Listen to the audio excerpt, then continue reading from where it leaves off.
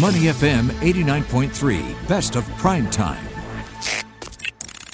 In the spotlight on Money FM 89.3. Well, in the spotlight today, the events taking place in Afghanistan. In fact, what is going on in Afghanistan and what's going to happen next?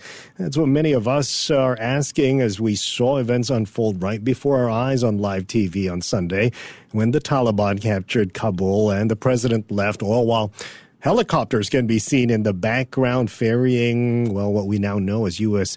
Embassy employees being brought to the airport. And in fact, there was even a lot of chaos at the airport, videos I saw at least this morning as well, with people trying to get out onto the planes at the airport. Joining us now is the BBC's Rich Preston for more of what's happening in Afghanistan and for the rest of the world, for that matter. Good morning to you, Rich. Hi. Good afternoon to you, Timothy. Yeah, it's really quite distressing stuff we're seeing in Afghanistan. Several people have been killed at the airport as hundreds of people desperate to get on planes leaving the country. We've seen footage of people clinging to the side of U.S. Air Force planes as they've been trying to take off. Horrible footage of people who've hung on to parts of a plane and have then dropped out of the sky as the plane has taken off, obviously. Really quite distressing. The German Air Force is sending a second plane to help evacuate its citizens from the country and its embassy staff. The US embassy, as you said, has been evacuated. Joe Biden is going to face tough questions. He's not actually made any public spoken statement. He made a written statement over the weekend standing by his decision to pull US troops out of the country in the manner that he has. There have been protests outside of the White House. But really, the week ahead is going to be crucial for Afghanistan. We're going to be watching closely how the Taliban decide they're going to manage the country. They've said they want a peaceful transition of power. Whether that happens, we'll wait to see. They've said that it won't be the strict Sharia law that they governed the country under before. Well, whether that comes to pass, we'll wait and see. They've said women and girls will be able to continue in education. Whether that happens, we'll have to see. Russia and China are going to play a role here undoubtedly. China says it's willing to develop a relationship with the Taliban. Russia said its ambassador to Kabul would be meeting the Taliban on Tuesday. So potentially some pressure from these big outside players in the absence of countries like the US and the UK might help keep Afghanistan relatively stable. But again, we're going to have to wait and see. In the meantime, media in the country has been taken over. The evening bulletin last night was cut short so that a spokesperson for the Taliban could come in and read a statement. And this morning's news bulletins, which are normally hosted by a female news anchor, those did not happen. And instead, a pre-recorded talk show was aired instead, which was hosted by a male presenter along with a pro-Taliban guest.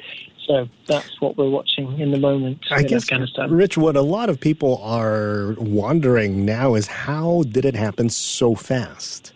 Yeah, and that really is the big question. I was anchoring BBC World News TV over the weekend when the city of Jalalabad fell, and that was, aside from Kabul, the last major city which the government had held control of. And even that seemed to come around quickly. I mean, in just a week, they took city after city after city, key border towns, key economic points. Then they took Jalalabad, which is relatively close to the capital, Kabul. And at that point, we were saying, is it days before they take Kabul? As it turned out, it was hours. Days. It was just hours, exactly hours. And everyone I spoke to said the reason this happened so quickly is simple. They have had 20 years to prepare. The US has always said we're not going to be in Afghanistan forever. And experts say that as soon as President Biden put a date on it, we are going to be out by the anniversary of 9/11. Well, that's your moment then. And all the Taliban had to do was wait in the wings, as it were, and gear up for that. There's a lot of finger pointing, of course, in the U.S. It was Biden, it was Trump, it was beyond that. But bottom line is the world going to be a more dangerous place today than it was yesterday?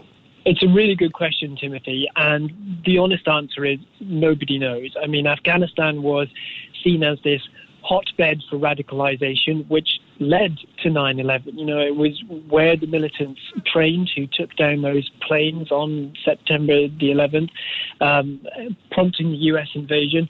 And the general kind of widespread accepted theory is that under the Taliban, Afghanistan will once again potentially be a safe haven for groups like Al-Qaeda, Islamic State, from where they can plot further attacks against the West.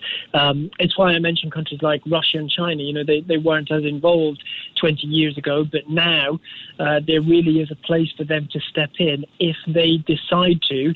And potentially, you know, Afghanistan's a relatively mineral-rich country. You know, it's close to Russia, so Russia's got interests there. Russia and China can decide that they want to get involved, use their economic power, use their military power, and potentially help keep Afghanistan relatively stable. But, I mean, unfortunately, you can look in the crystal ball as much as you like, but we'll just have to wait and see what happens. All right, Rich. We're talking to Rich Preston, presenter at the BBC. Let's move on, Rich. On Wednesday, an issue around immigrants causing tensions in the eastern part of Europe and has resulted in at least one country proposing building a huge border fence. What is happening there? Yeah, this is an issue between Belarus, which is not a member of the European Union, and its neighbours Lithuania and Latvia, which are. Okay. Now, they accuse Belarus of using migration as a political tool. Now, 4,000 migrants have entered Lithuania from Belarus so far this year, compared to just 74 in the whole of 2020. Now, the EU currently has sanctions in place on Belarus, and Lithuania and Latvia say that Belarus is orchestrating this influx of migrants in order to put pressure on the European Union to ease those sanctions. Now, Belarus denies this, of course.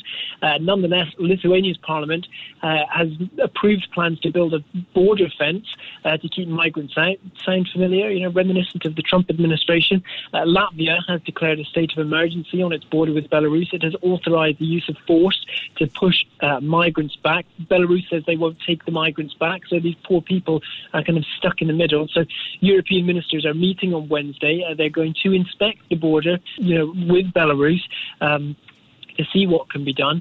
Tough negotiating ahead. In the meantime, as I say, these poor people are in the middle of this political game. So that's what's happening on Wednesday.